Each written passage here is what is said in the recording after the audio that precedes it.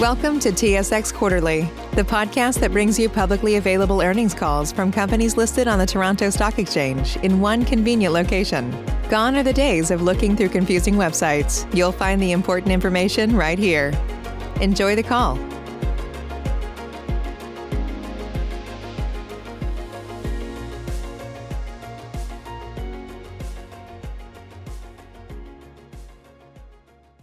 Welcome to the Colliers International Fourth Quarter Investor Conference Call. Today's call is being recorded. Legal counsel requires us to advise that the discussion scheduled to take place today may contain forward-looking statements that involve known and unknown risks and uncertainties. Actual results may be materially different from any future results, performance, or achievements contemplated in the forward-looking statements. Additional information concerning factors that could cause actual results to materially differ from those in the forward-looking statements is contained in the company's annual information form as filed with the Canadian Securities Administrators and in the company's annual report on Form 40F as filed with the U.S. Securities and Exchange Commission. As a reminder, today's call is being recorded today, February 11, 2021. And at this time, for opening remarks and introductions, I would like to turn the call over to the Global Chairman and Chief Executive Officer, Mr. Jay Hennick. Please go ahead, sir. Thank you, Operator. Good morning, and thanks for joining us for our fourth quarter and year-end conference call.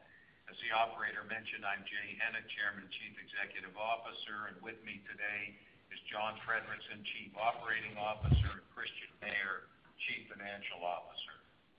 As always, this call is being webcast and is available in our Investor Relations section of our website. A slide deck is also available there to accompany today's call. Earlier today, Colliers reported better than anticipated financial results for the fourth quarter and for the full year, despite the ongoing impact of the global pandemic. The strong finish is a testament to our unique enterprising culture, but also to the bold steps we've taken over the past 4 years to transform Colliers into a more balanced and resilient professional services and investment management company. Currently, the majority of our revenues and more than 60% of our EBITDA comes from high-quality recurring services like investment management, property and project management, engineering, and mortgage servicing. All of these continue to grow rapidly and over time will represent an even greater proportion of our revenue and EBITDA. The balance of our business, less than 40%, comes from transactional services, leasing, and capital markets. While volumes in these areas were down somewhat, they delivered much better than anticipated. Let's all remember, transaction services are essential services. They're not going away, and they may be delayed from time to time, like in a pandemic, for example, but they will be back, and they'll be back strongly when things return to normal. Colliers has another tremendous advantage, and that's diversification. Our revenues are not only diversified by service and asset class, they are also diversified by geography. Having a global platform with multiple revenue streams generated around the world brings significant balance, stability, and more importantly, opportunity to Colliers. We can actually grow everywhere. With all of these characteristics and advantages, not to mention our proven track record of more than 25 years, strong balance sheet, and significant inside ownership, we are confident we will emerge from this pandemic stronger than ever. Before I turn things over to Christian and John for comment, I'd like to say a word about the Colliers brand, the acquisitions we completed this year, our continued growth in investment management, and our view of the balance of this year and beyond. First, the brand.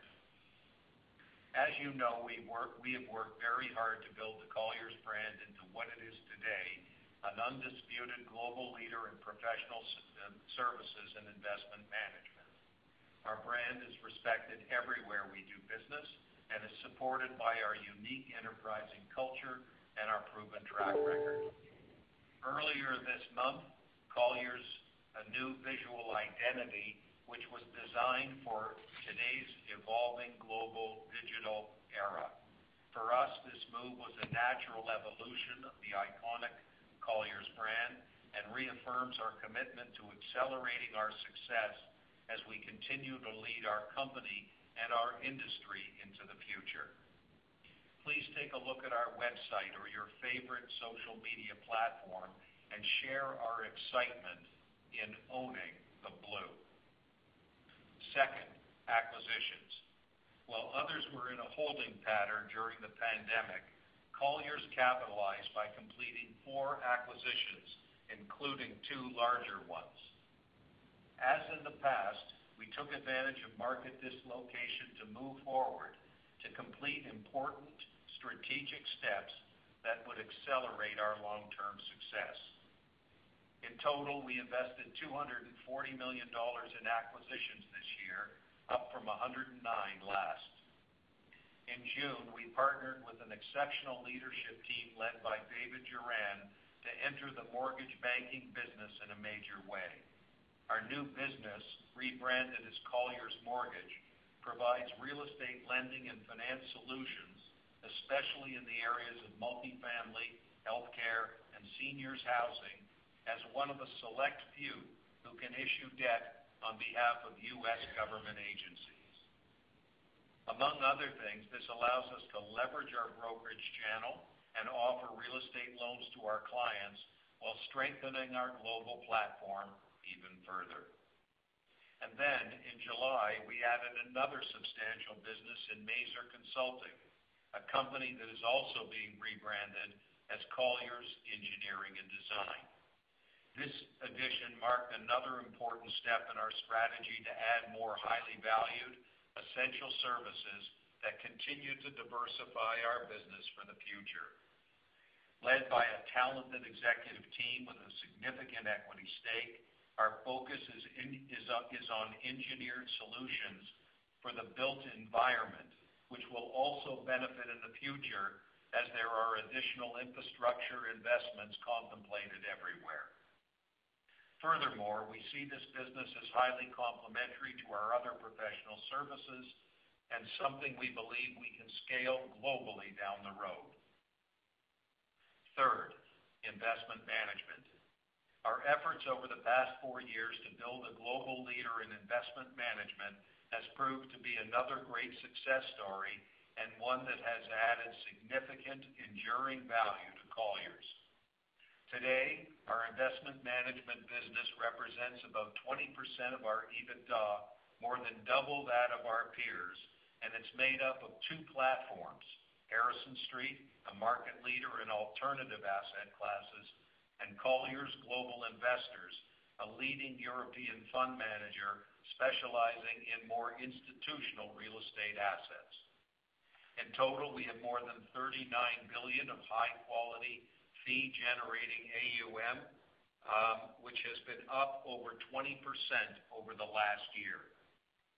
We continue to actively grow our AUM and, in turn, our recurring management fee streams.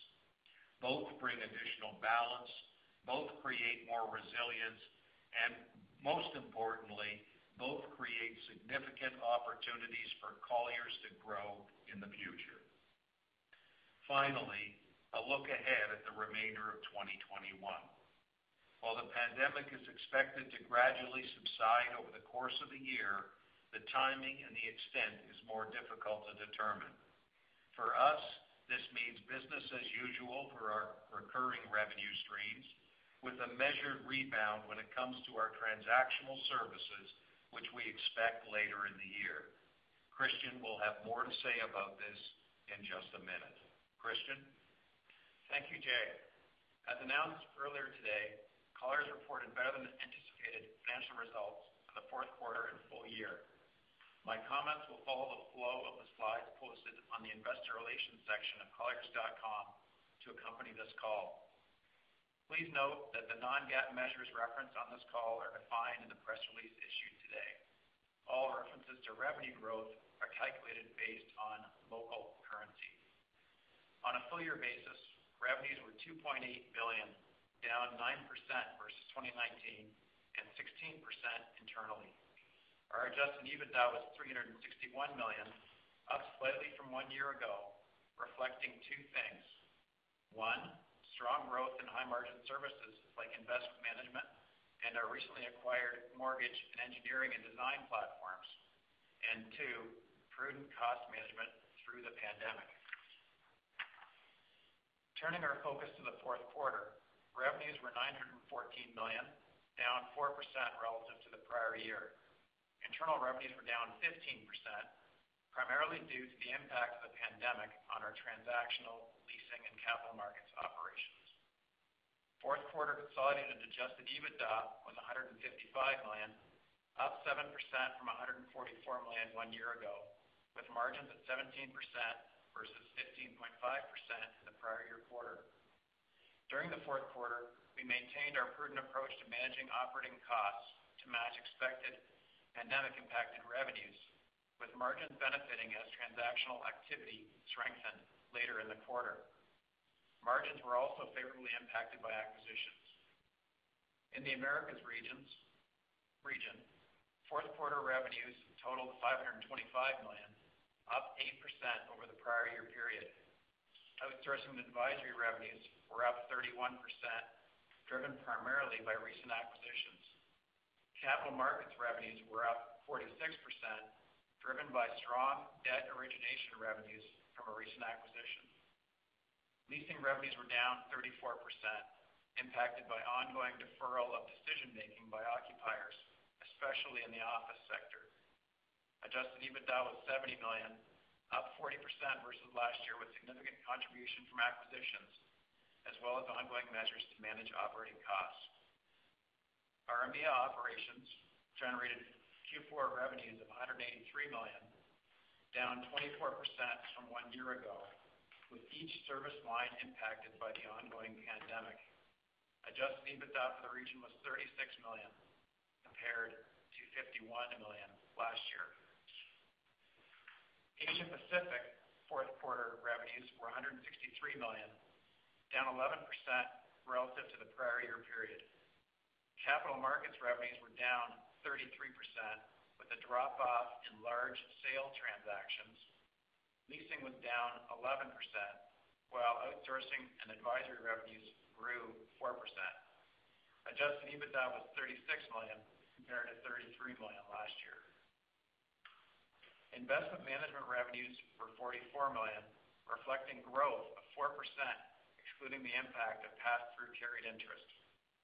Assets under management were $39.5 billion at year-end, up 9% from September 30th, 2020, and reflected strong fundraising activity in both open-end and closed-end fund series, including a new closed-end fund successfully launched late in the fourth quarter.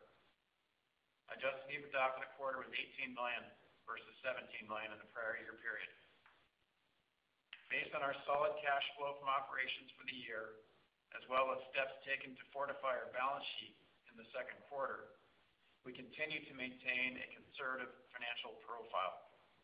Our net debt to adjusted EBITDA leverage ratio was 1.0 times at year-end, at the lower end of our target range, relative to a ratio of 1.4 times 1 year ago.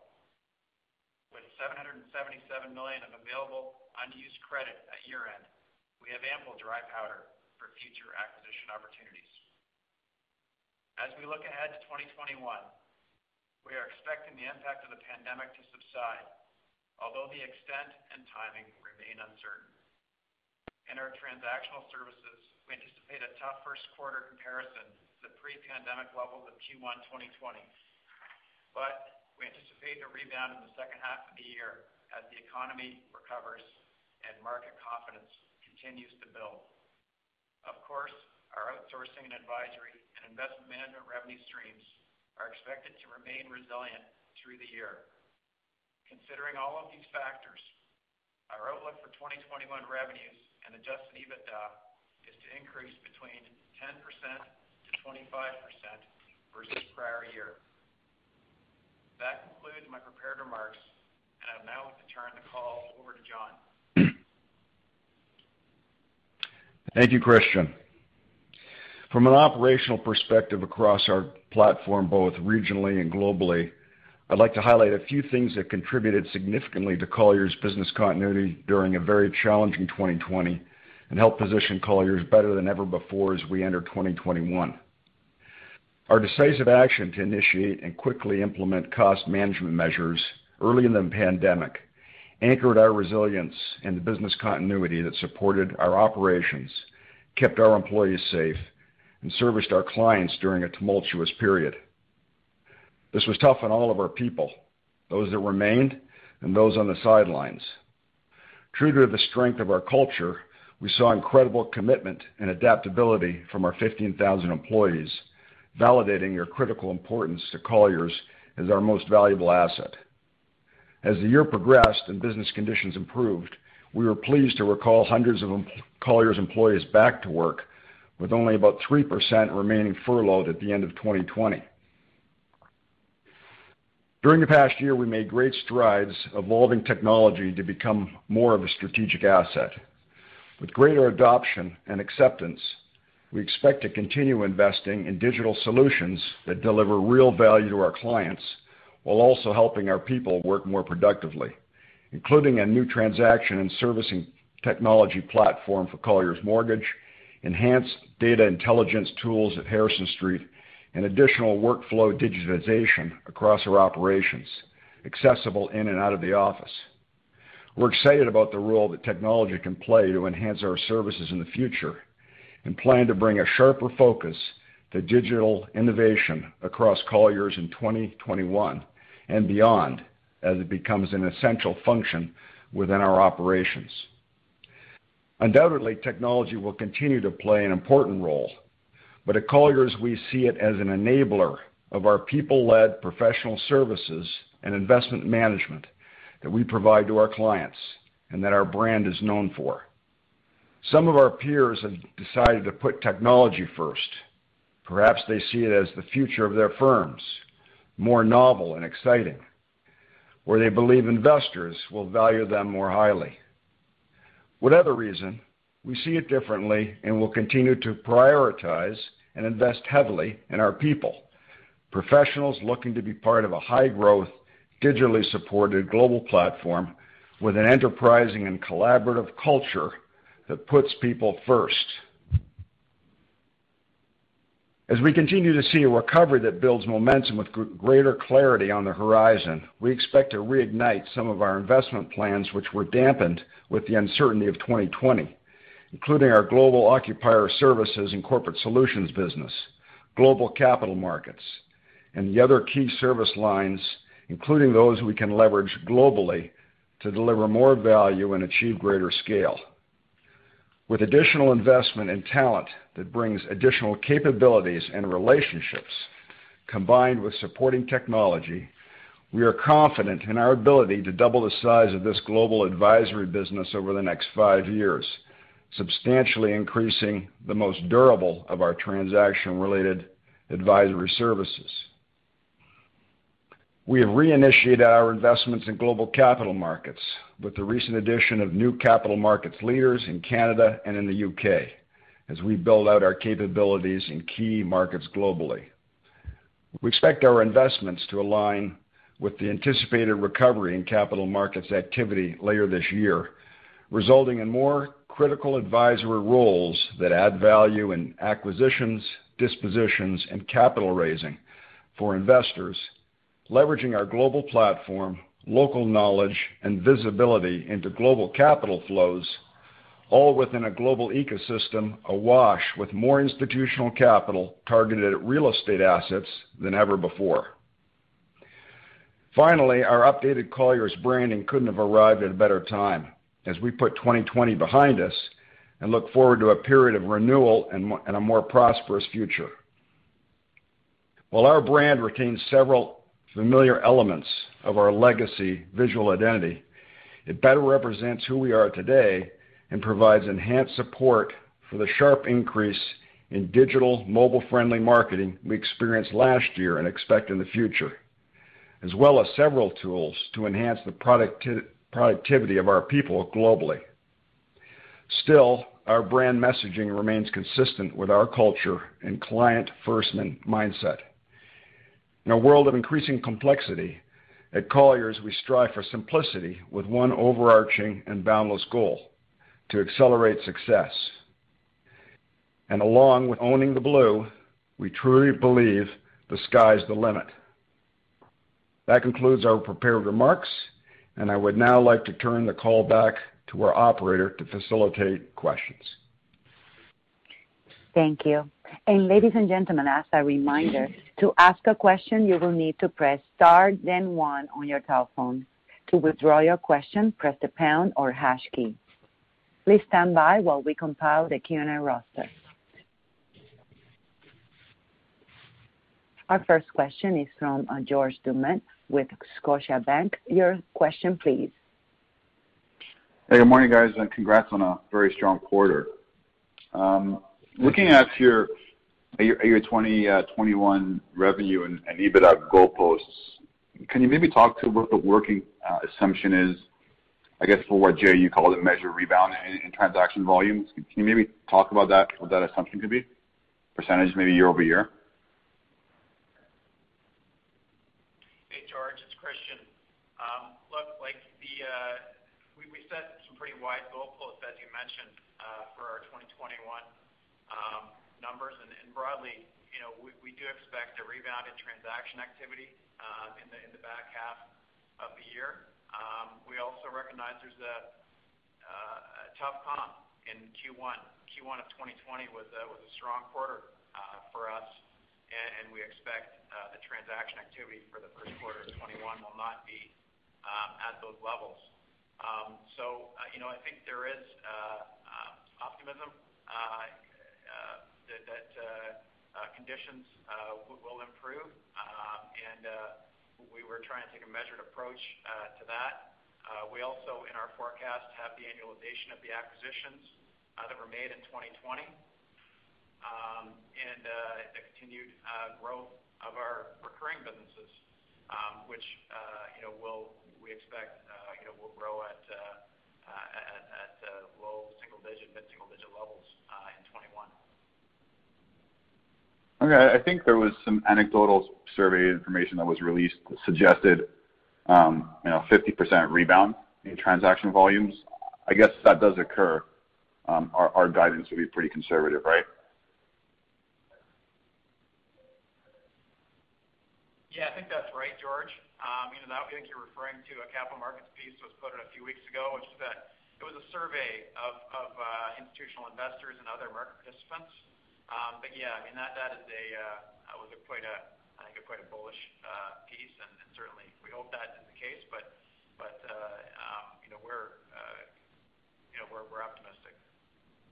Okay, that's helpful. And maybe for John, there was a longer-term strategy of improving the margins in the Americas by 300 basis points over the next 2 or 3 years prior to the pandemic. Maybe, obviously, we've taken quite a bit of action, but today, kind of, where does that strategy sit? How much more can we remove, if any, and over how long? Look, it is part of a long-term strategy. I'd say we're about halfway through that. A lot of it was around kind of repositioning some of our cost structure as it related to our transaction business, and then also, over time, growing more scale and creating additional productivity enhancement to the way we operate. So I think we're well on the way, and I think we've seen some of the benefits. Obviously, not the best lens to look at, given we had to take some pretty hard cost action, and some of those costs will come back. But I think we're feeling pretty good about where we're positioned with respect to that business. Of course, growing our occupier service corporate solutions business, which, again, it was a bit of a challenging year, but we still made some decent progress this past year. That, again, is going to contribute to margin enhancement, I think, around our U.S. business and the Americas generally. So we're feeling pretty good about that, but more work to do. That's helpful. And maybe one last one for me, maybe for Jay. The balance sheet's under-levered by all standards. Can you maybe handicap the chances of us doing a larger deal, maybe in the investment management area this year, and how's the appetite there? Well, I could hardly hear your question. I need you to ask me the question again. But just before you do, I want to tack on to John's comment. If you take a look at, I think we've made great progress in margin enhancement in the U.S. If you take a look at 19 versus 20, we're up 200 basis points out of 3 on EBITDA margin. So we're 2/3 of the way there. And so I think we're well on the way. There is more work to do, but it is moving in the right direction. And I'm happy to answer the question, but it's for some reason it's muffled here, so it's hard for me to hear it. Yeah, I can try again, Jay. I was just asking you about the balance sheet. Given that it's pretty under-levered, there's room for a large deal. I'm just hoping, what are the odds that we can see that this year? Obviously we don't want to give you any color around that because we do this all the time, and especially the transactions that we work on. It takes many years sometimes to build the relationship with the targets that of the great companies like Harrison Street and Doherty, now Colliers Mortgage. So we have several very interesting opportunities. Whether the timing is right, whether the valuation is right, will be just a function of a number of things. But we have the capacity currently, and of course we always have additional capacity if the greatest opportunity presents itself. So it's an area of focus for us. It's an area where we think we can accelerate our growth in the years to come, and there's a lot of opportunity to bring some of the benefits of different platforms together to advantage. So hopefully that gives you some color. It does. Thank you for your answers, and great quarter. Okay. Thanks, George. Thank you. Our next question is from Stephen MacLeod with BMO Capital. Your question, please. Thank you. Good morning, guys. Good morning. Morning. I just wanted to dig in a little bit on the recurring business, the outsourcing, advisory, and investment management, just with two questions. First, I was wondering if you could give a little bit of color around how the outsourcing and advisory business performed by the subsegments within that, so project management, property management, valuation, advisory. And then in the past, you've talked about recurring revenues in aggregate potentially reaching 65 to 70% of revenues over time. And I'm just wondering if that target still holds, and maybe if there's potential to move that even higher. So I'll just give you a more general response, and then Christian can dig into the details. Yes, that kind of goal is still there. If we can move our recurring earnings to 65%, hopefully a little bit better over the next few years, that would be terrific. But that's probably a good balance of our business, to be frank. And so, you'll see growth in all areas of our business, but if the recurring portion is 65, maybe even as much as 70 over time, that would be a good result for us. And Christian can give you some color on the individual pieces, but I would remind you that diversification is diversification. That's the beautiful part of our business in particular. So within outsourcing and advisory, you have segments that outperformed in different geographic regions and some that underperformed in other geographic regions. And so when you look at project management or engineering or mortgage servicing, what you really get is an amalgam of the results, some good by region. So for example, using a weaker example, India, where we have a tremendous project management business, is obviously in huge lockdown right now. It's a business that could generate, just our project management piece could generate $10 to $15 million of EBITDA on an annualized basis, only delivered approximately $5 this year because of the difficulties in India. The overall project management piece for our business was up, but that was taking into consideration the negative impact of India. So, as you look at each one of the diversified service lines, bear in mind it's different in different regions, up and down, so there's puts and takes all over the place. But directionally, which is important, it's up nicely over the prior year. So, Christian, I don't know if you want to add anything to that. Yeah, I can add a couple of things to that. You may have noticed, Stephen, that the EMEA outsourcing advisory revenues were down for the year, for the quarter. So we had some impact to our French business, which is primarily a workplace project management business. So they were impacted by the pandemic as well. And really, as Jay mentioned, India and France were the two areas around the world where we saw impact on our project management business. The rest was up in the other parts of the world. I would say property management was up around the world. Our valuations practice had a record year in the Americas and performed strongly elsewhere. Our engineering business that we recently acquired in July also had an exceptional first 6 months and has a great pipeline of work going forward. So I think, as Jay mentioned, it's a bit of a geographic noise, but that's part of diversification, and that's one of our benefits. Okay, yeah, great. Thank you, Jay. Thanks, Christian. And yeah, absolutely understanding and appreciating the diversification. That's very good color. And then maybe just finally, could you talk a little bit about the strength in the capital markets business in the Americas segment? That seemed to be a bit of a nice tailwind to the quarter, and I'm just wondering how you see that evolving into Q1 and potentially through the rest of the year. Like, is that really isolated to Q4 at this point in time? The capital markets business performed really well in the Americas, and part of that is the acquisition of Colliers Mortgage.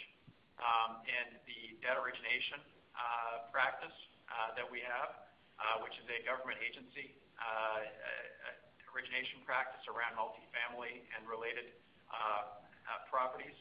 So those originations were strong. Refinancing activities on the agency business was also very strong given the low interest rate environment. We saw it in the third quarter, and it was pronounced as well in the fourth quarter. That will continue in the first and second quarter, but will tone down here as refinancings are completed and less of that work is done, as we proceed through 2021. Our internal growth, our internal revenues in capital markets in the Americas were down. They were down about 12%. But that is less than what the market stats would show, and less than some of our competitors as well, we think. So we performed well there. Great. Well, thank you so much for the great color, and congratulations. Thanks, Steve. Thank you. Thank you. Our next question comes from Daryl Young with TD Securities. Your question, please. Morning, guys. Just following up on Stephen's question with respect to Colliers Mortgage. Could you maybe just tell us how that's performed relative to your expectations at acquisition? And I think at acquisition you talked about that being, a double-digit growth business. Could you maybe just give us a bit of an update on the outlook for that? Yeah, I mean, it's been a pleasant surprise in a number of areas. First of all, the leadership team there is just terrific. They were constrained under prior ownership, not in a bad way. It was just a privately held company founded many years ago by an iconic business leader. but they were constrained in terms of growth opportunities. And joining with Colliers immediately gave them national scope, immediately gave them the opportunity to mine our brokerage channel, to originate multifamily, seniors, and affordable housing opportunities at a time when interest rates were very attractive, and that those asset classes are also key asset classes for Harrison Street. So there's been sort of a twofer on that, because both Colliers helped to originate, but also Harrison Street, which does this for a living every single day, buying and refinancing assets that comply with the types of asset classes that Colliers mortgage funds, created a great opportunity, and we really have only scratched the surface. Our collective teams are actively working together to mine the flow of opportunities, both through Harrison Street and also through the Colliers network. So it's performed much better than we expected. We hoped for this, we anticipated this, but we only modeled it based on same-store sales and modest growth, as we always do in acquisitions. So we're quite excited about the future of that business and think it could be double or triple over the next 3 to 5 years. Okay, great. And then just one more on the office side with respect to your advisory services and some of the outsourcing. Coming out of the financial crisis, we saw a big pickup in the outsourcing activity and attempts to shed costs. Would you say the pandemic has maybe accelerated those trends further, and maybe you could just give us a little bit of color on the pipeline of potential work that's coming through that, and then I guess would that translate into potentially brokerage market share wins as well as you build those relationships? It's John here, Daryl. Look, this has been a real catalyst around companies, again, reevaluating the workplace and the role it plays in their operations. So at least for the time being, our teams are working very closely with many of our clients and prospective clients and new clients around thinking through how best to optimize the workplace from their perspective. And companies have different objectives. Some are very cost-focused. Some look at the workplace as being an asset and attracting talent. And you have a whole wide spectrum of things. But I think more than ever before, the current crisis, and I think where we're going into the future, is very conducive to professional advisory services that we can provide. We can provide insights, best practices that in isolation companies are finding it difficult to access. And we're able to mobilize our professionals who are experts in this field and who have the market intelligence from advising so many clients on things that really matter.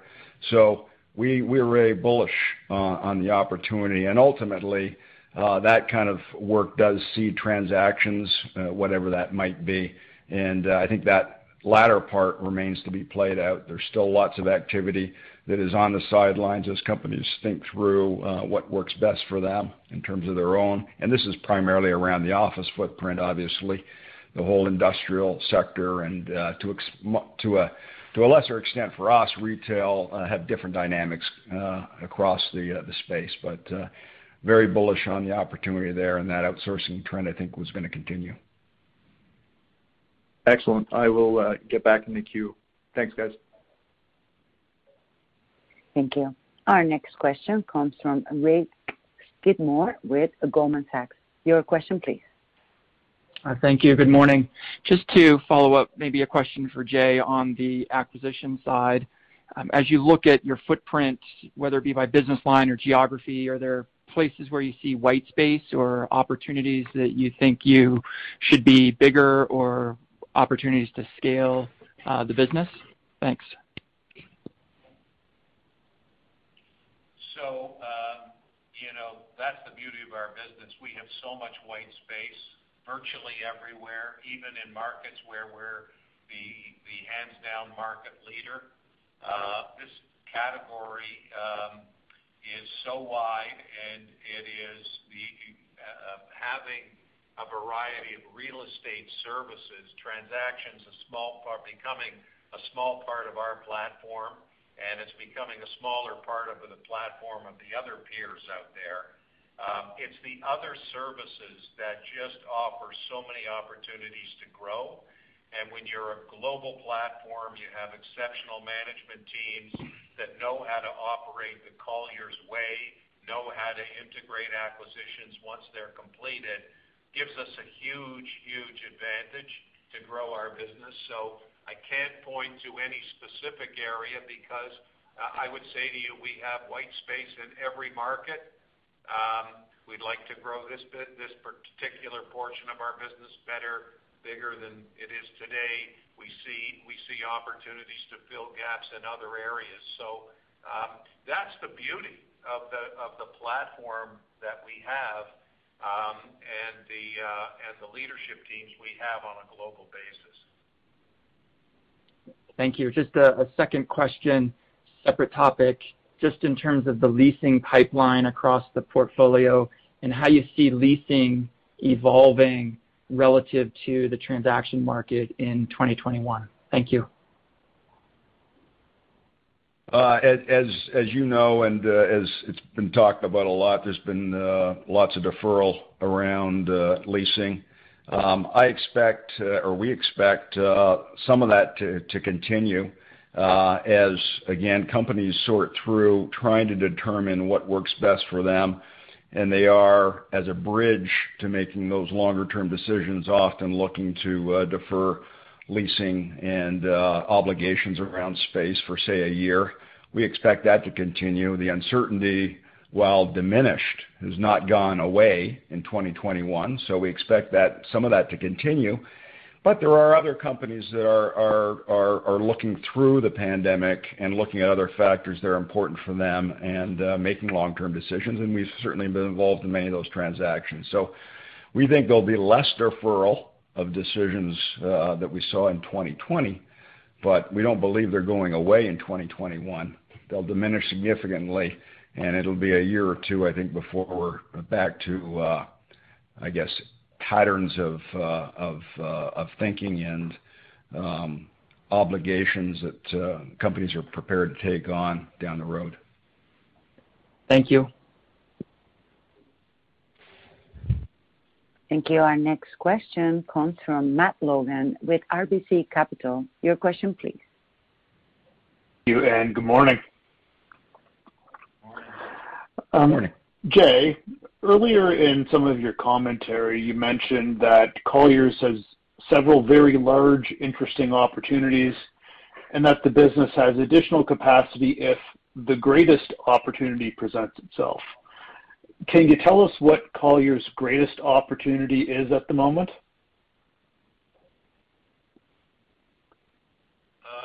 Good question. We don't have any greatest opportunities. We're open-minded to anything. As long as what I would say is that if you look at the engines for growth that we have today, we're very comfortable with those engines. We are actively looking to grow them globally. I don't see in our pipeline anything new because we just see so much opportunity in those existing areas. So,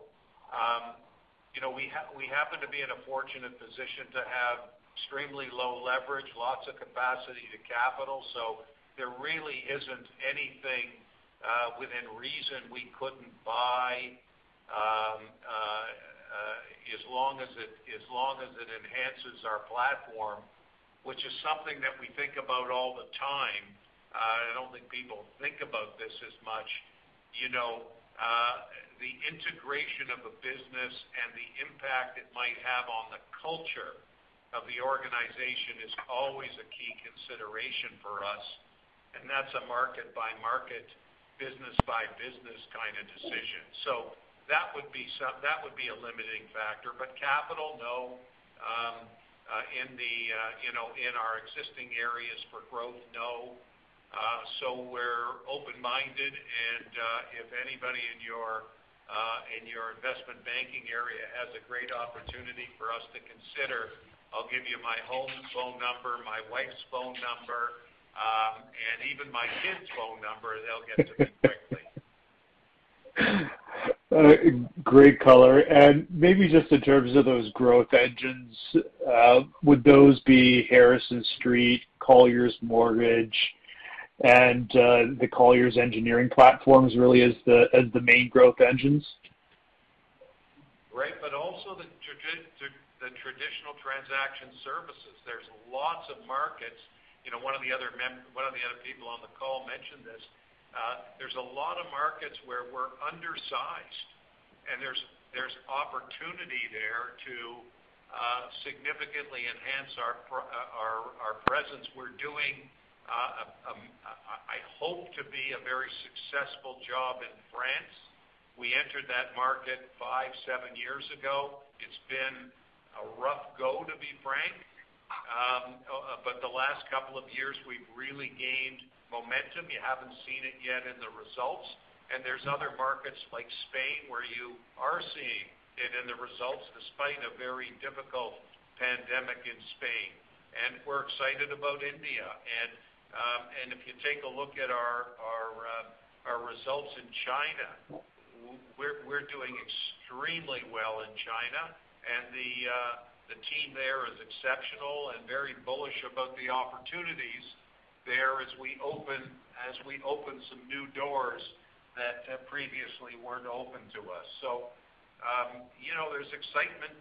There's excitement internally. I think there's also, a desire to get beyond the pandemic for everybody, but also our leaders who feel like it's our time at Colliers, and it's our time to really enhance our market position and accelerate our success.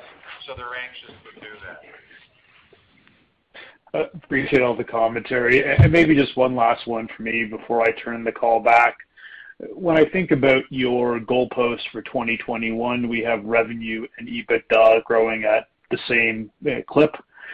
Would it be fair to say that there's no margin expansion potential for 2021, and maybe some of those cost-saving initiatives that we talked about last quarter are more of a longer-term story, or is it simply too early to quantify any potential margin expansion at the current juncture?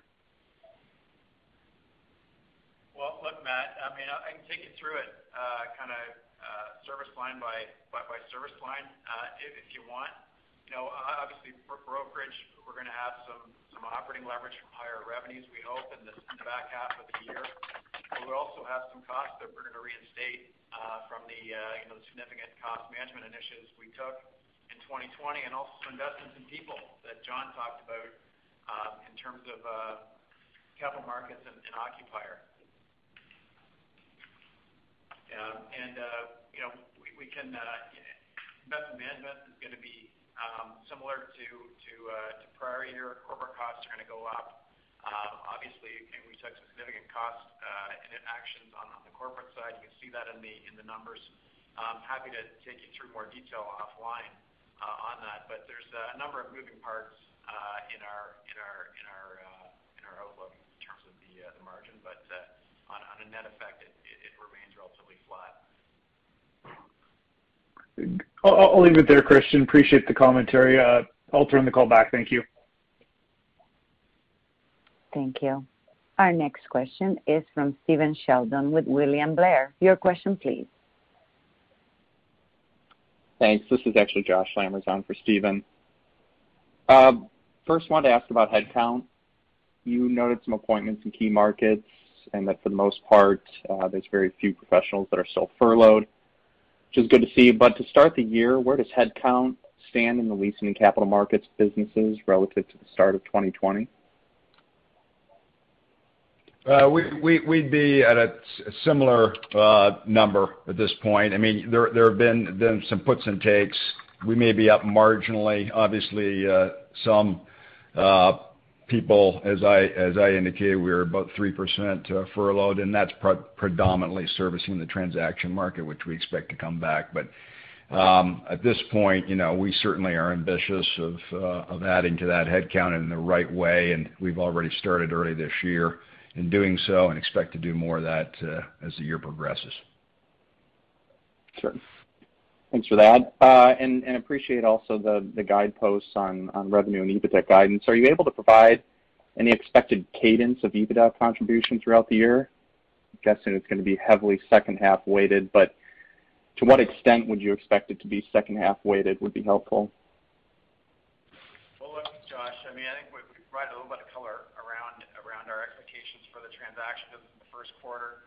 Obviously, we have a tough comp on the transactional side. And we expect the transactional business to really to rebound in the second half of the year, and the recurring businesses, the outsourcing and advisory businesses, to remain steady through the year. So that's about the most commentary we can give on that. Sure. And the outlook's clear outlook, and the guideposts are wide because we have still a lot of uncertainty out there, and that's kind of where we're at. Yep, that makes sense. And then John touched on it a bit when his prepared remarks, but with the hire of Tony Clark, wondering if you could give us maybe another sense or a little bit more insight into his initial agenda and what are some of the major tech focuses early on in his appointment. He's been a great addition to our U.S.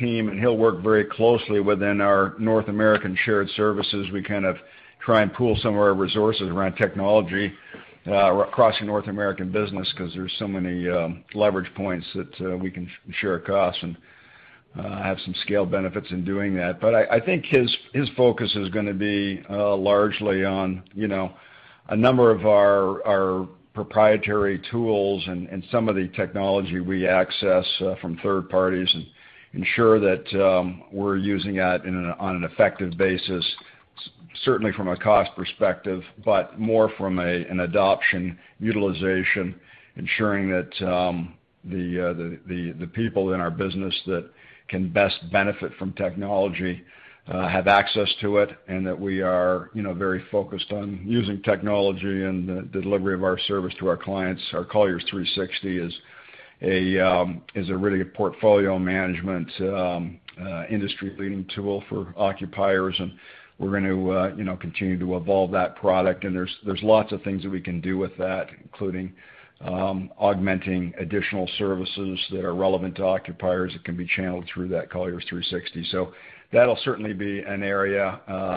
Some other tools that we're currently using, and he'll put his mark on the future of those as it relates to really market intelligence and activity-based tools that more of our sales brokerage team uses in the U.S. The infrastructure is very, very sound and solid, and I think most of that will be dealt with by a separate group. But Tony has certainly been a welcomed addition, a real veteran around technology, having also been with other public companies. So that's an added bonus. So we're excited to have him on board. Great. Thanks for the insight, and great quarter, gentlemen. Thank you. Thanks. Thank you. Thank you. Our next question is from Frederic Bastien with Raymond James. Your question, please. Hi, guys. Jay, you gave some great color on the potential for Colliers Mortgage. I'd like to now maybe switch to Maser. And in your opinion, how big can the engineering services platform you just gained get in the next 5 years? Well, the goal here, and it's probably ahead of myself here. The goal is probably to have about $1 billion in revenue from that service line over the next 5 years. I think it's achievable, and it's probably on a global basis. So we see it as a support and complementary to some of the other services that we offer. It's just a natural extension for us. Okay, cool. And then within the U.S., just curious if Mazer is well positioned to capitalize on the Biden administration's plan to invest in green infrastructure. We know it's quite a hot topic right now, but just curious if they have any opportunities. Yeah, they are very focused on that. The one thing that you know is that Mazer is concentrated in the Northeast, very concentrated in the Northeast. So, that both creates opportunity for us to augment the platform across the U.S. But yes, they're set up. For that because that is probably 30 or 40% of their business today. Okay, awesome. Thank you. Thank you. And I will turn the call back to Jay Hennig for his final remarks. Okay, thank you everyone for attending this conference call. We look forward to the next one. And thank you, operator, for coordinating the call on behalf of everyone. Thank you. Thank you. And thank you, ladies and gentlemen. This concludes the conference call. Thank you for your participation. Have a great day.